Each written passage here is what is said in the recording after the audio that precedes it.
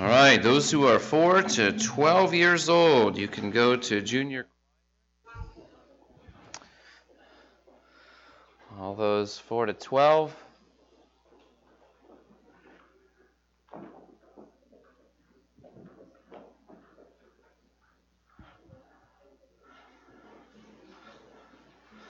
That was half of our church. That's good. The rest of us, you can see, will go to James 4 in our Bibles.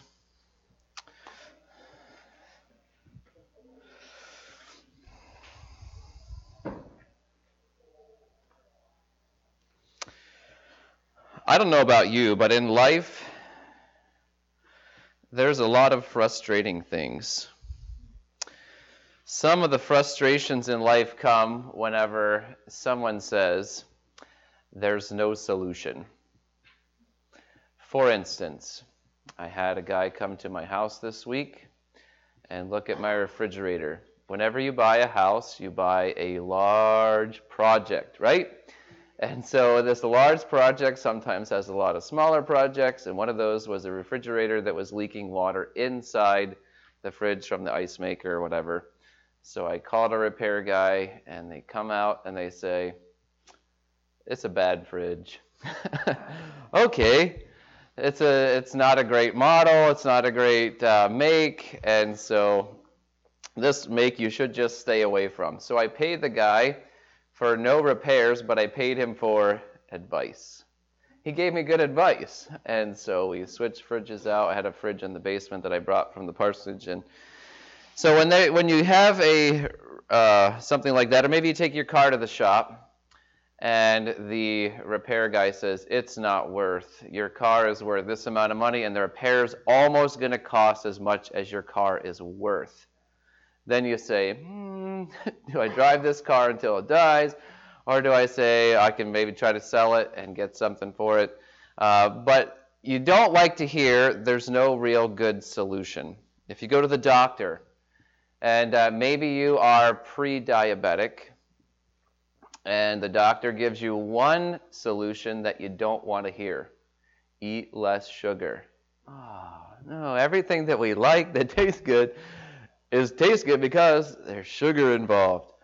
And so sometimes there's one solution for a problem, and that's where we find ourselves today in James 4. Last week we looked at James 4, and there was one cause for conflict. What was that cause? We have passions that war inside of us. We are the problem. Our flesh is the problem of conflict. We didn't want to hear that. That's James 4:1. And now today, we don't have a problem without a solution. God gives us one solution. Don't you like things that are simple? If the repair guy, instead of coming to my house and saying, you've got one problem and you've got one solution and you're going to like this, it's a simple fix. Just thaw out the back of your fridge, turn up the temperature, which he said to try that first, but I said it's a junk fridge. I'm just going to put it in the basement, and I'm going to put a better fridge up where we're going to use all the time. So that was my solution. But he said, you can try that first. So sometimes we have a simple solution. And for James, he tells us there is one, we all have conflict around us. And what causes these conflict? He says it's their passions, your desires that war inside of you, verse 1. And then he tells us how this looks in life, how it can grow and escalate, how it divides marriages, how it divides families, how it divides churches, how it divides workplaces, how it divides any group of people that can't get along or won't get along. But God has a solution, and God's solutions to conflict, God's solution to conflict is the best.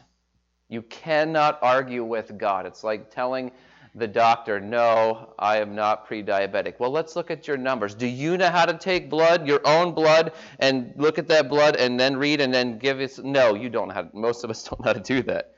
We have to rely on the wisdom of a doctor to do that for us.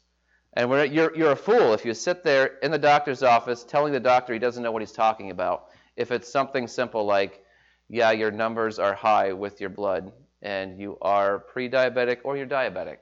You can argue all you want. That doesn't change the fact that your problem is you need less sugar. Well, for our study today in James 4, God gives us a problem of conflict. He tells us where it comes from, but he doesn't leave us there. He gives us the one solution. And the one solution is the 5 words at the beginning of verse 6. God gives more grace. That's it.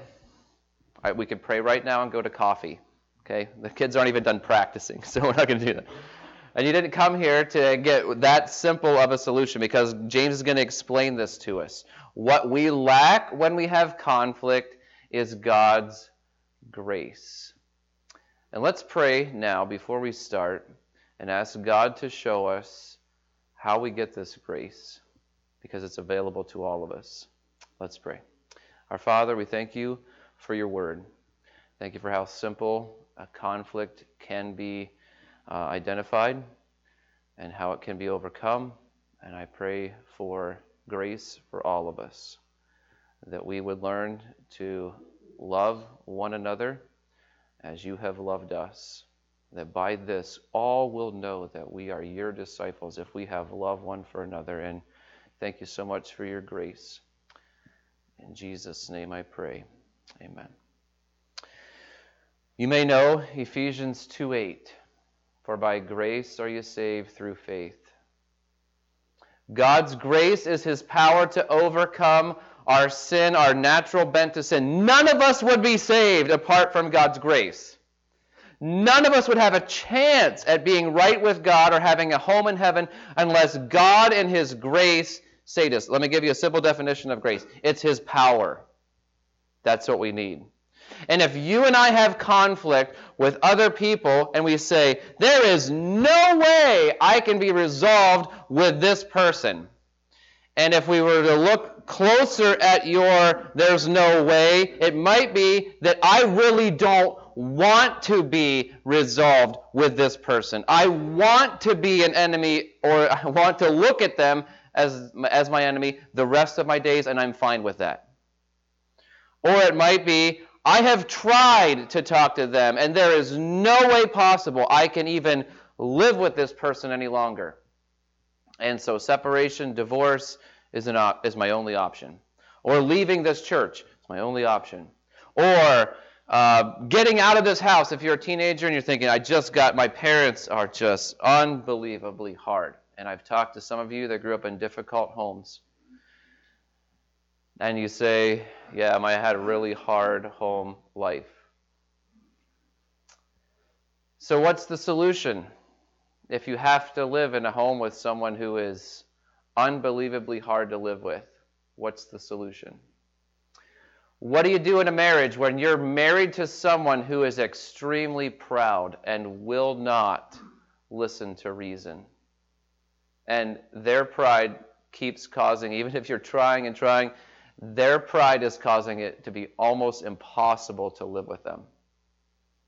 Or you're in a workplace and tomorrow you are dreading going to work because you know conflict is all around you. You can't avoid it. It's just ugly. Yeah, when the customers are there, people put on a face, and when they leave, it is conflict after conflict, and every little thing causes greater conflict. What do? God knows where you live. God knows where you're in church today. God knows your spouse. God knows your parents. God knows your co-workers. God knows your extended family. God knows your in-laws. God knows all of the struggles that you and I have with other people. He knows it better than we do. He knows the cause of it, which we've learned last week, and he also knows the solution, which is this week. God doesn't give us a problem and say, okay, try your best. It's not like a doctor that says, take 2 of these and it might help. I will guarantee you on the authority of God and on his character that James 4 works. It doesn't work for a few people. It works for all situations, all the time. I will guarantee it. because God guarantees it. So God's solution to conflict. You and I have to realize that when we have conflict, it's our fault. I add to the conflict when I have strong desires that are not being met. I get mad when things don't go my way, and when I have hard days, I can lash out at the people that love me the most. And I am at fault. It's not my circumstances. It's my fault when I cause conflict, and when I cause conflict to grow around me, it's my fault. That's a humble thing to say, but that's where the solution begins. So God promises grace. Where Romans 5 says, where sin abounds, grace does much more abound. And if you have sin in you, if you have sin around you, that sin is going to cause the conflict to keep going and going and going and keep growing. But God has a solution. His solution is grace. And just like you may have a raging fire, but God's grace is the hose that can put any fire out. And I will guarantee it works every time, in every situation. God's solution to you and my conflict, our conflict, is His grace. And in His grace, that looks like wisdom. Okay, in this book that we are trying to find out how mature people, mature believers live. Mature believers understand conflict, and they know the solution to conflict. And verse 6 says this, but God gives more grace. He gives more grace to us, and grace is God's power to overcome our sinful passions. God's grace is His power to help us to realize that we are an adulterous people in verse 4. God's grace is His power to convince us that we are a friend of the world and we are an enemy of God. God's grace is His power to convince us that we have a life-giving spirit inside of us, our soul. And our soul was given to us by God to keep us in close fellowship with Him. And when that's not the case, our God is not pleased. And God gives us more grace to help us to make wise decisions. Every conflict needs more of God's grace. And you and I probably know of conflict that you say, I don't know how in the world these two people will ever get along. Okay, they need God's grace. And the two most unlikely people, and I've talked to a lot of people that are married, okay, and they say, I am so different than my spouse. How many of you that are married would say that I'm so different than my spouse? All of us who are honest, okay? We look at life totally different. What my kids cannot do when my wife is at home, I let them do. And vice versa. And I don't see why my wife can't agree with me. And she says the same thing. Like, why can't you see this is dangerous? I'm a dad. I think kids could have a little bit of danger in their life. And it'd be a good thing. Okay? But we have a solution when we can't agree with people.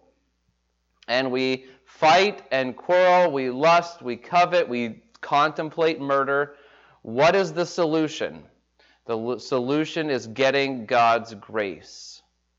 Mature Christians have a constant flow of God's grace to them, through them, and to other people. And so it's really hard to start conflict with people who have a lot of God's grace. And these people that have a lot of God's grace, it's not a mystery here. It's actually simple. Look at verse 6. It continues. God gives more grace. Therefore it says, Proverbs 3:34 says this, God opposes the proud, but He gives grace to the humble. Parenting tip. This should be the first verse you teach your kids. First verse. Why?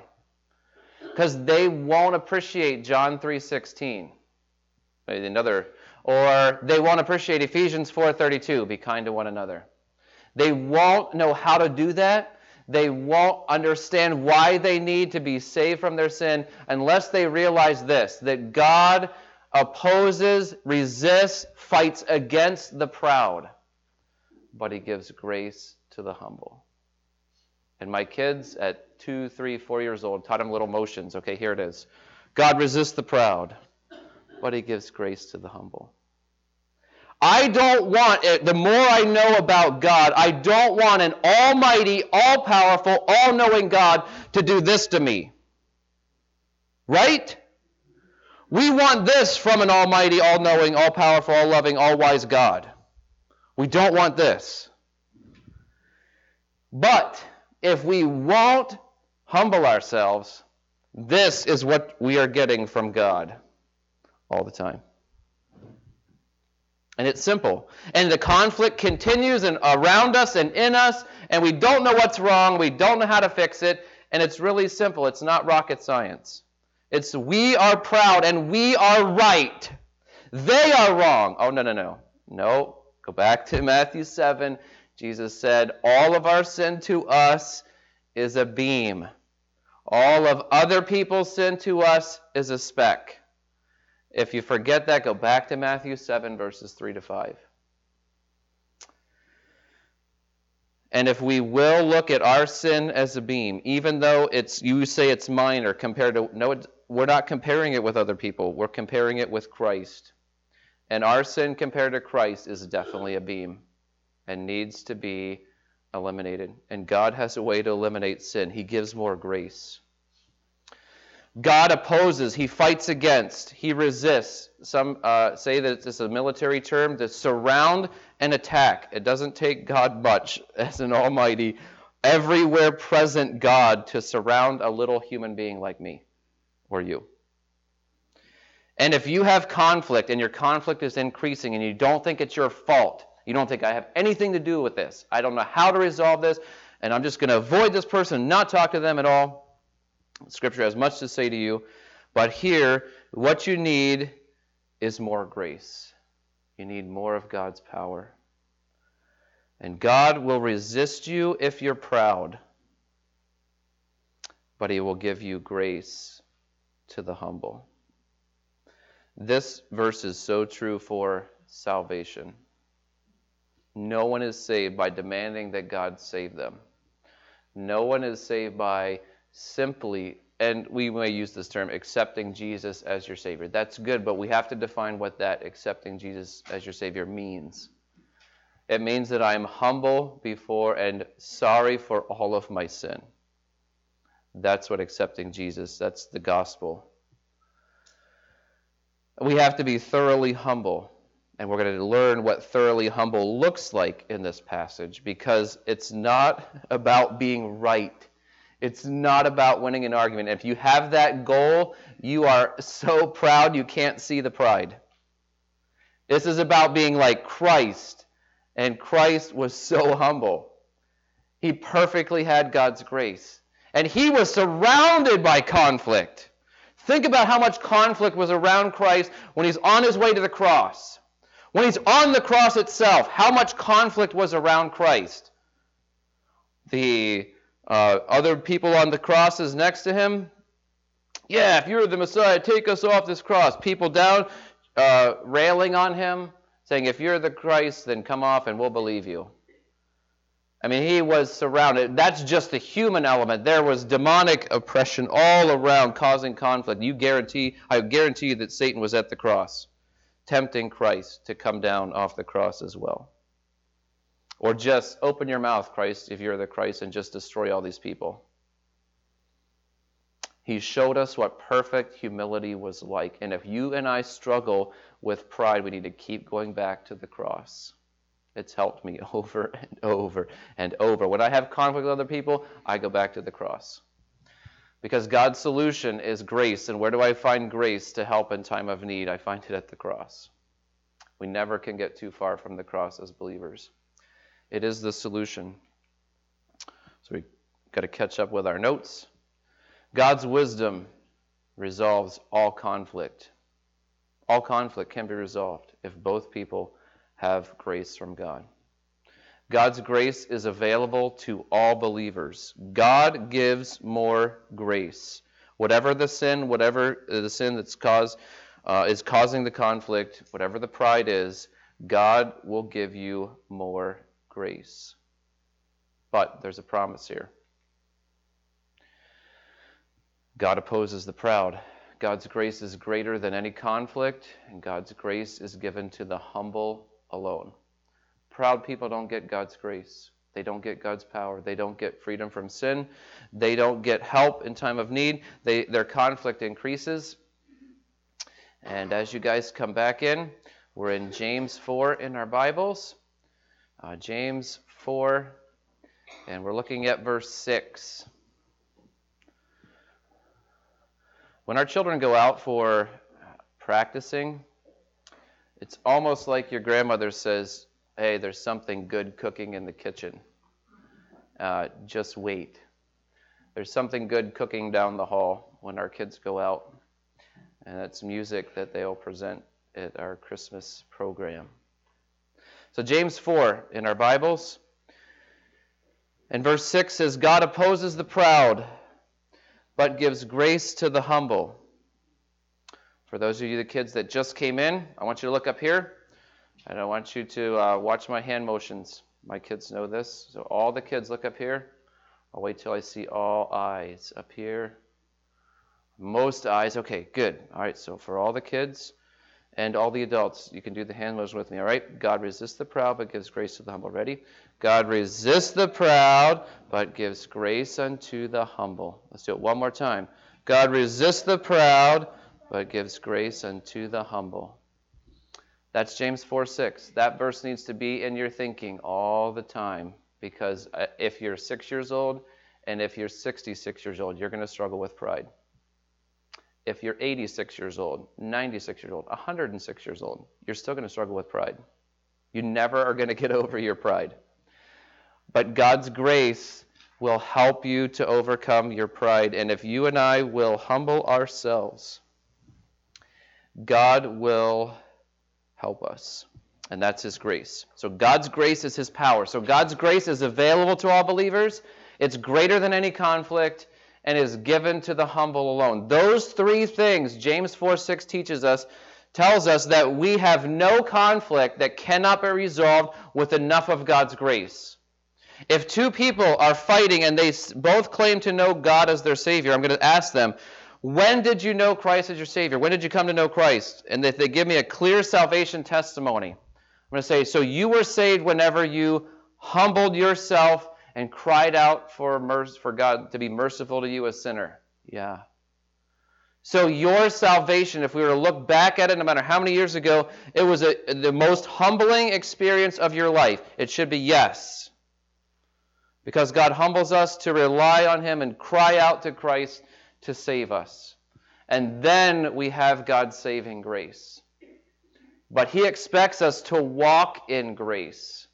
And we do that by whatever that picture of wherever you were, whatever your position was. It may be crying, it may be on your knees, it may be on your face, it may be just be bowing your head, maybe in your car, wherever it was a most humbling thing that you ever did in your life. You need to replicate that humility every day. And James 4:6 will help remind us that we need this. We need to humble ourselves every day. We don't get saved every day. No, we get saved once. But the same humility that was present at the moment that we were saved is the same humility that should motivate us every day to cry out to God for grace. It's available.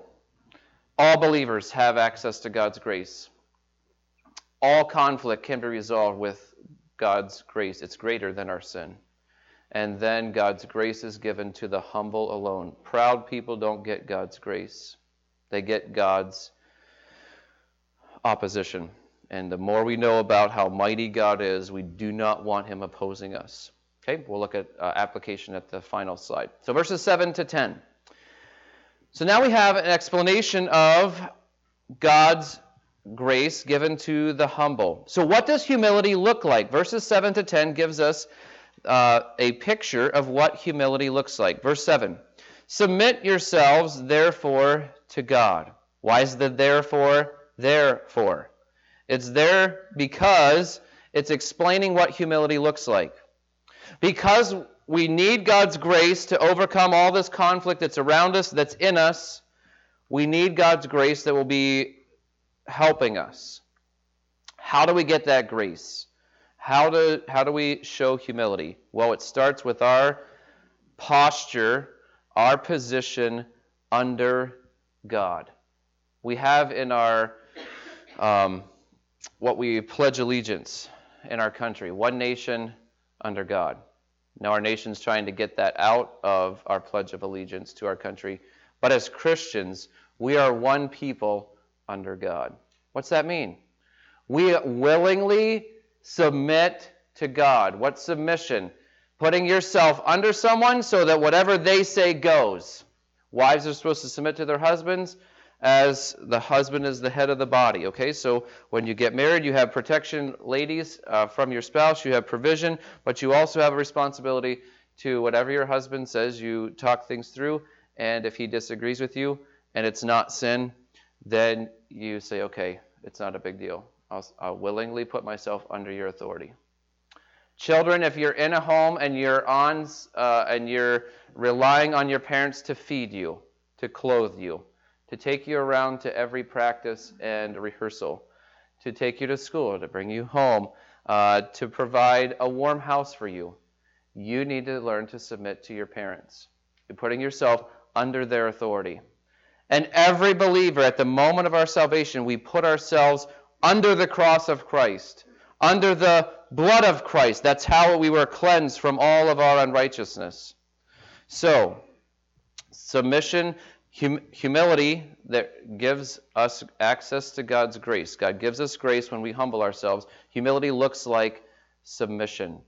And God's wisdom and God's grace is going to maintain this peace and avoid conflict as we keep walking in humility.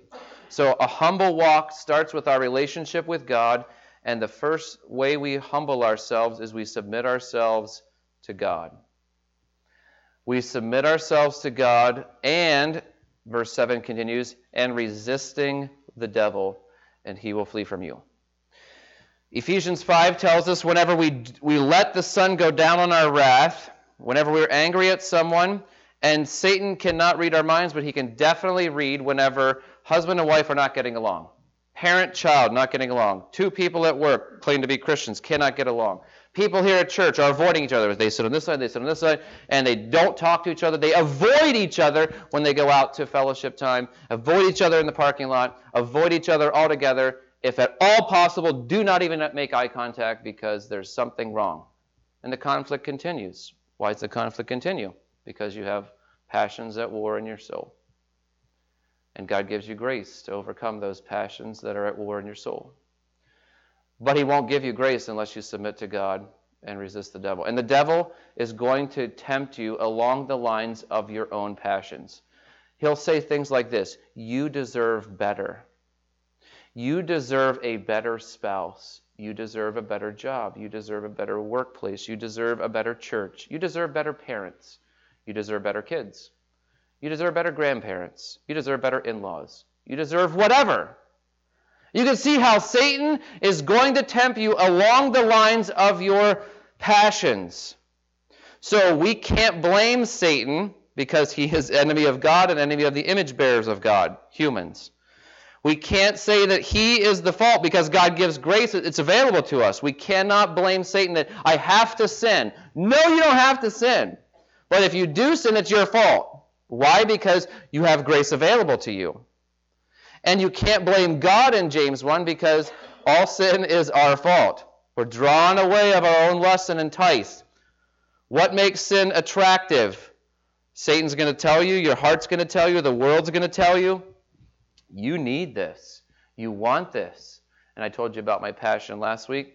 I'm not going to bring it up this week because it's not really a passion of mine. I have to keep that under submission. I have to resist temptation. And all of us have to resist temptation. How do we resist temptation? By submitting to God. By understanding how Satan is going to use our natural desires, whether we deserve something or whatever else lies that we can believe about God. We have to submit to God and say no to Satan. And how did Christ say no to Satan? With Scripture. You have to know God's Word.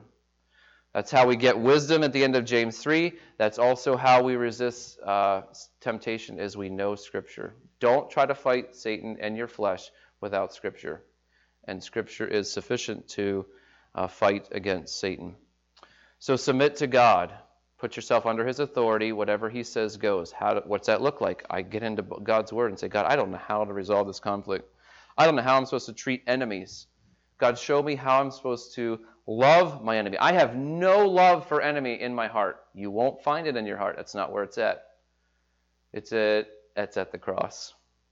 That's where you'll find love for your enemies. It's at the cross. It's where God's grace intersects with our lives and our conflict and can destroy our conflict and our passions that are at war inside of us. Submitting to God and resisting temptation. Do not follow your heart. Do not, whatever feels good, do it. That is a lie of Satan that the world is preaching to our kids and preaching to us. Don't listen to your heart. Don't, if it feels good, do it. That is a wrong way to do it. If God says it's good, then you do it. Not if it feels good. Because conflict, revenge feels really good. Let me just tell you that. Because I've tried it. And you have all tried it. And it feels good at the moment, but it causes the conflict to continue. And it doesn't please God. And it's pride. And we're not getting any grace from God. So what does submitting to God and resisting temptation? I think the next 3 verses, 8, 9, and 10, give us more detail about what submission to God looks like. So the rest of this slide is going to be a subpoint of submitting to God and resisting temptation. How do we submit to God? Here's how. Verse 8. Okay, so I don't know how to submit to God. Okay, well, James gives us help. Draw near to God, and he will draw near to you. Let's just stop there. You've heard this. You may have heard this. If you haven't, this is a good way to think about verse 8. You're as close to God as you want to be. Why? Because if we draw near to God, he will draw near to us. How do we draw near to God? Well, that's part of our submission. Submission means I'm looking to God for help. Humility means I'm crying out to God, God, I don't have any idea how to handle this conflict. I need your help. If you are inclined toward God, he will be inclined toward you. Look at Peter when he walked on the water. Only guy ever to walk on water besides Christ. And whenever he said, Lord, I'm sinking, Jesus reached out his hand and grabbed him. He's like that. And you may be sinking in your conflict. All it takes to submit to God, and the first step of humility toward him is say, I need God's help. And you're drawing near to God then. You open your Bible with a purpose of not to get it done and check it off and click on the app. Yes, I got my daily Bible reading done. That's not drawing near to God. Drawing near to God is, God, I need you. This is how we submit to God. This is how we resist temptation, by drawing near to God. And the promise is here in verse 8, and he will draw near to you. It doesn't say he might. It says he will. He's waiting for us in all of our conflict and all of our pride and all of our excuses. He's waiting for us to submit to him and say, God, I don't have any idea what I'm doing. I need you. And then he will draw near to us. So drawing near to God is when we are in conflict, and you may be in conflict for years with people, and you know things aren't right. You know you're far from God. The first step is submission to God is return to God. He is the solution to the problem. He has much to say about your conflict. So draw near to God, and he will draw near to you. So return to God.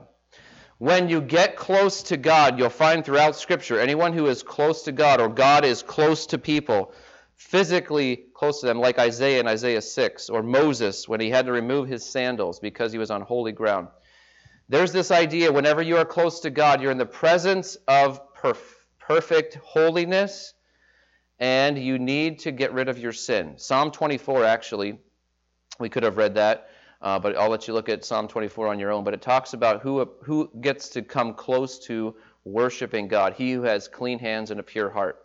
That's what Psalm 24 says. And James is going to draw from that and say, here's how you draw near to God. When you draw near to God, he's going to come near to you. And when you get close to God, your sin is going to look really bad. So there's two categories of sin in our lives. There's external sin, and typically it's done with our hands. Could be our mouth, could be other things that we say we shouldn't say, things we do we shouldn't do, and things that we go we shouldn't go. But that's external sin, and that's going to be dealt with in cleansing our hands, and then purifying your heart. This is our motives. Why do we have conflict? Verse 1, because these passions are at war, and we let those passions grow until we want things that are not, we shouldn't have. And we're running over people and stepping over people and elbowing them and hitting them and trying to kill them if they won't give us what we really want. We need to return to God, and then we need to cleanse. We need to be thoroughly cleansed. How do we get clean from our sin? 1 John 1:9. If we confess our sins, our God is faithful and just to forgive us our sins and to cleanse us from all unrighteousness. All of it. All of our problem in the conflict, all of our selfishness, all of our continuing the conflict, all of that is forgiven, and that is part of God's grace. Whenever you and I were forgiven at the moment of salvation, there was a tremendous weight of sin off of us, a tremendous flood of grace into us, and thought, wow, I do not deserve this. This is the best feeling in the world. And whenever we get close to God, we return to Him, we experience a cleansing from our sin if we will confess our sin. This is all humility. This is what humility is in action. We purify our hearts. We don't want to serve the world and God, as it says in verse 4. We don't want to be true to ourselves and try to be true to God. No, we just want to be true to God. Ourself needs to be denied. We need to die to self, Jesus says. We need to just live for Christ. That's it. We don't need to live for ourselves. We don't need to be true to ourselves. We don't listen to our heart. All that is lies of Satan that the world is preaching to us. We say all that is junk. We need to be thoroughly cleansed from within. So both our external sin, our hands need to be cleansed, and our internal, our heart, our motivation needs to be purified. We just need to serve God alone. And when we're close to God is when He will show us how we're not pleasing Him. And as we draw near to Him, He draws near to us. And He then has the authority, because we've submitted to Him, He has the authority as we open our Bibles to tell us what is wrong with us. And when He shows us what is wrong with us, we are agreeing with Him and disagreeing with ourselves. That's extremely hard to do and extremely humbling to say, God, I was wrong. To allow this conflict to continue. And we're turning to God. We're experiencing the cleansing that God gives us. And look at verse 9. You will not hear verse 9 from the feel-good preachers of today. They will not tell you this. But this is biblical. So part of our repentance, as we get close to God, we're looking for sin. We're confessing sin. And as we look at how pure and perfect and holy our God is, and we're in His presence, and we love being there. Verse 9 says, be wretched. That's the word miserable. How many times have you, we could write a book, right? Be miserable. And how many people would buy it? Oh, yes, a Christian help book on being miserable. Yes, I want to be miserable. I'm already miserable. I don't want to be told to be miserable, but James says that. I want you to be miserable. Why does he say that? Because it's our pride that got us in this mess in the first place. It's our pride that's continued to keep us in this mess for however many weeks or months or years. And it's our pride that's causing our God to oppose us. So whenever we look at our pride, we say, wow, what a wretched person I am. And when John Newton wrote the first verse of Amazing Grace, his wife, Amazing Grace, how sweet the sound that saved a wretch like me. His wife said, that's too strong of a word. And he said, not strong enough. To us, we are miserable and wretched. And until you and I agree with God, We're going to hold on to some of our self-worth, some of our self-esteem, some of our pride, and we're not going to get the grace we need until we're willing to be wretched. We are not truly, fully repentant, submissive, or humble. So God tells us to repent. How does he tell us to repent? Mournfully. Jonah mourned because God didn't do to Nineveh what he wanted them to do. What Jonah should have done is mournfully repent for himself. He was a wretched man in his book. He probably wrote his book, and he doesn't look like a very good character in the book of Jonah.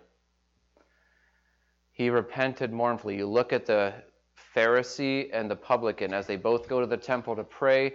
The Pharisee said, I'm so glad I'm not like this publican. I'm so glad here's all the good things I do for you, God. And he walks away feeling good about himself. And the publican, or the tax collector, the wretched sinner who cheated people, was a liar, a thief, he couldn't even look up to heaven, just beat his breast saying, there's something wrong with me. And that is the picture of what we see here in verse 9. To be wretched, and what's it say in verse 9? Continues, and mourn and weep. Think of yourself as a miserable wretch, worthless person. Now we're on the path to humility. See, the world promotes laughter. There's a well-known comedian that died recently. I'll just tell you her name, Joan Rivers.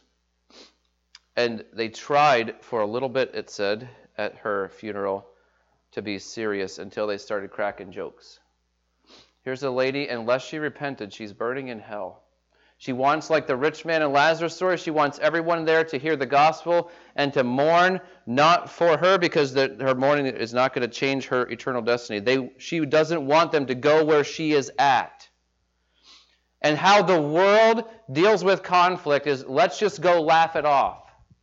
Let's just go do something so we forget about our problems.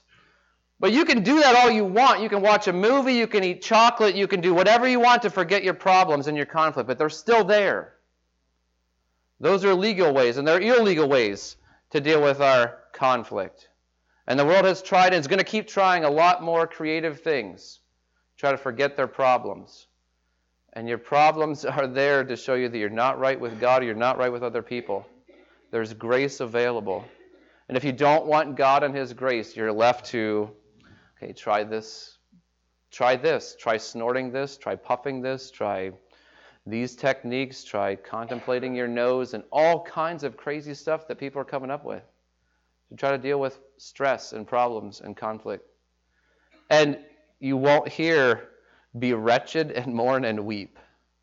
And that's what's necessary. Because whenever we are repenting mournfully and fully, that's whenever God looks at us and says, there is a humble Christian. There is a Christian who's not making excuses for their problems and their conflict, who's not blaming other people. They're taking full responsibility. They know their beam has whacked people from their eye, and they're not making excuses for it anymore. And they are wretched before me. They know they have caused it. They have given in to Satan's temptation. They believe the lies of the world. They believe that they are adulterers before God in verse 4. They believe all this truth that I've told them. And now they're before me in God's presence, and they are wretched, miserable, mourning and weeping by choice. And verse 9 says, let your laughter be turned to mourning and your joy to gloom. And we're not going to end here because this isn't where the passage ends. But if you don't go through verse 9, you don't really have full repentance. We all want to come short of this. Yeah, I was wrong, but they also. Whenever you say, I was wrong, but they, or but you have negated your confession. You're trying to spread out some of the weight of your sin. No, you don't confess other people's sin. You confess yours and yours alone. And when we repent mournfully, we are so focused on how wretched we are, and we just don't have time for laughing. We're not trying to medicate this away. We're not trying to eat this away. We're not trying to watch something of this away. We're allowing mourning to have its place. And our laughter is not appropriate here because it's causing us to try to forget or short-circuit this full repentance, this true humility that's leading us to mourning. And look at the end of verse 9, and your joy to gloom. There is full repentance here. God doesn't leave us flat on our faces, mourning and wretched. He didn't leave John Newton there either, because John Newton had this song, Amazing Grace. He experienced the grace after he agreed with God that he was a wretch. We will experience the grace of God and freedom from conflict when we are wretches before God and others. It's our fault. We have caused it. We have added to it. We have not been Christ-like, and we need to repent. So verse 10, humble yourselves before the Lord. This sounds like verse 7. Okay, so this is the bookend of verses. This is why 7 to 10 is one point here. Humble yourselves before the Lord. What happens after you humble yourself? You choose to put yourself low. That's what humility is. Pride is thinking you're exalted. We don't exalt ourselves. What happens at the end of verse 10? Who exalts us? God does. We don't ever exalt ourselves. That's what boasting. We'll see boasting and boasting all throughout this book. We'll see it again at the end of chapter 4. But boasting is exalting yourself. I'm thinking I'm better than you. I'm looking down my nose at you. I'm whatever. That is not how we live as Christians. That's not how mature believers walk with God. God's wisdom, His grace resolves conflict. God's wisdom and grace maintains peace. We bow reverently before God and expect Him to fully cleanse us. When He has fully cleansed us and we have fully mourned over our sin, then God raises us up off of our knees, off of our face, dries our tears, and then He exalts us. We have nothing to boast, though, about our exaltation out of slavery to sin, out of this conflict and the peace that follows. And we're going to see, if you don't do this, what's going to happen in verses 11 and 12, which you read. We don't have time for that today. But we bow reverently before God, and we may need to maintain this. This is maintenance. Okay, if you lose weight because you're diabetic, or you say, the doctor says, hey, this will help you, you're going to do this. But after you lose weight on an exercise program, you have to maintain it. Sometimes maintaining is hard. I got to keep watching what I eat. So maintaining peace isn't something like, well, I got right with God yesterday, so I'm good to go.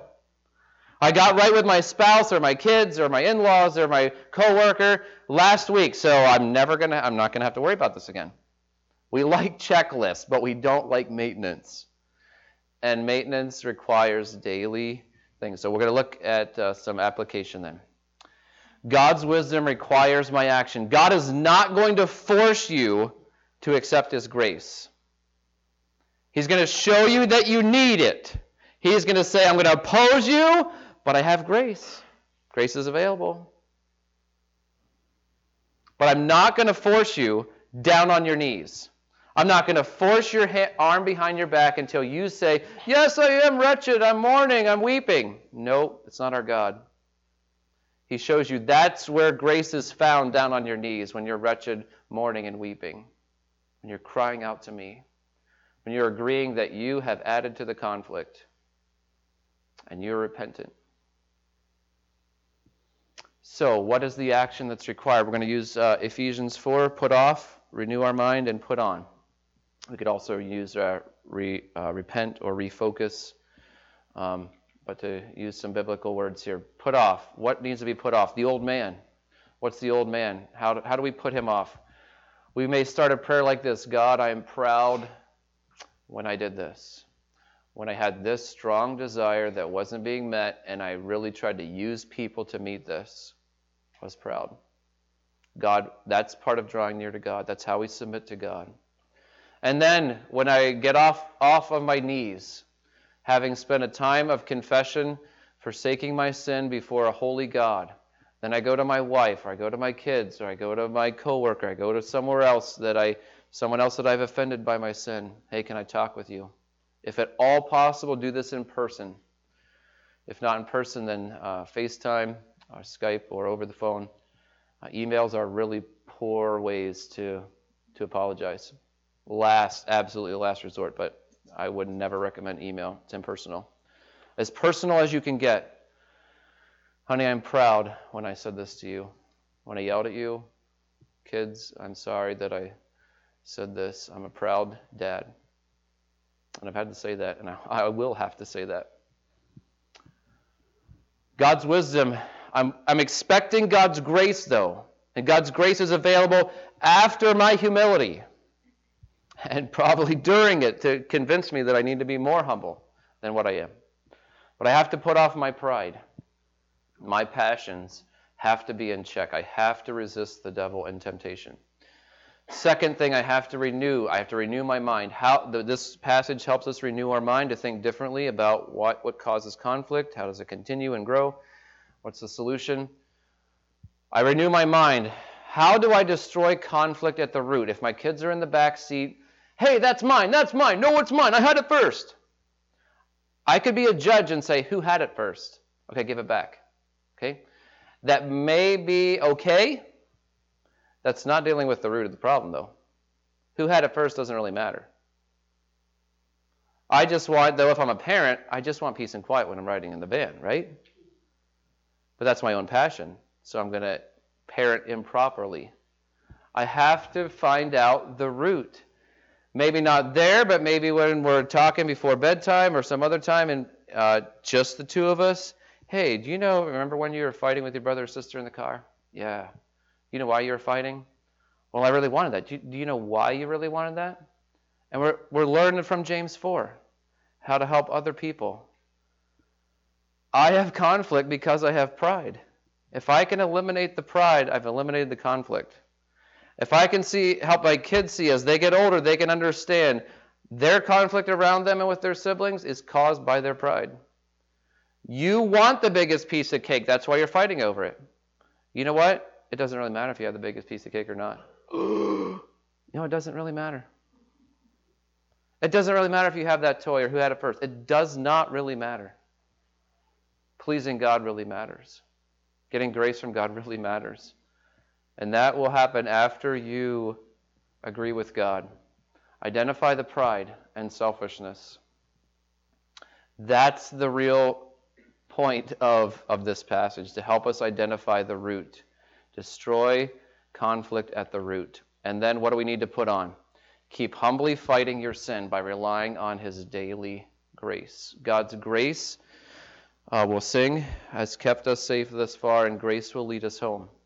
We constantly keep needing God's grace. Every time I step out in pride and think I deserve better than this, I demand better than this, people around me should be serving me better than this, I'm the king of my house. If I start thinking that way, I'm going to be not someone that you want to live with. If I think this way as a pastor, this is my church.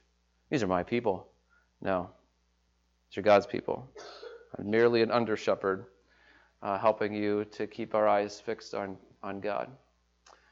We'll keep humbly fighting our sin, relying on God's daily grace. If we all did this as Christians, God would use us. And what will keep God from using us is us and our pride. But what will help God to use us as we get grace, and if you have grace flowing through you, you're just enjoying your walk with God. No one can have conflict with you because you're just so humble. Even if someone else you were right, and it's not a big deal. That's fine. And we just humbly fighting our sin, relying on God's grace. You know what? God's going to give you people to talk to that need His grace. He's going to help you to be a peacemaker. He's going to help you talk to people that need Christ. And they're at war with God and their flesh. and you have a platform on which to stand, to use God to use you. Let's pray. Our Father, we thank you so much for your grace and your kindness toward us. Thank you for the grace that's available to us only through Christ, and only after we're humble. I pray that you'd remind us of verse 6 constantly. Help us to memorize it as your people. And I pray that you would help us to choose to submit to you, choose to draw near to you, choose to be wretched and mourn and weep, choose to be humble in your presence, expecting you to cleanse us, you to draw near to us, you to help us to resist temptation, you to help us to keep being humble. And we expect you to exalt us. Help us to be obedient children and walk with you. In Jesus' name I pray. Amen.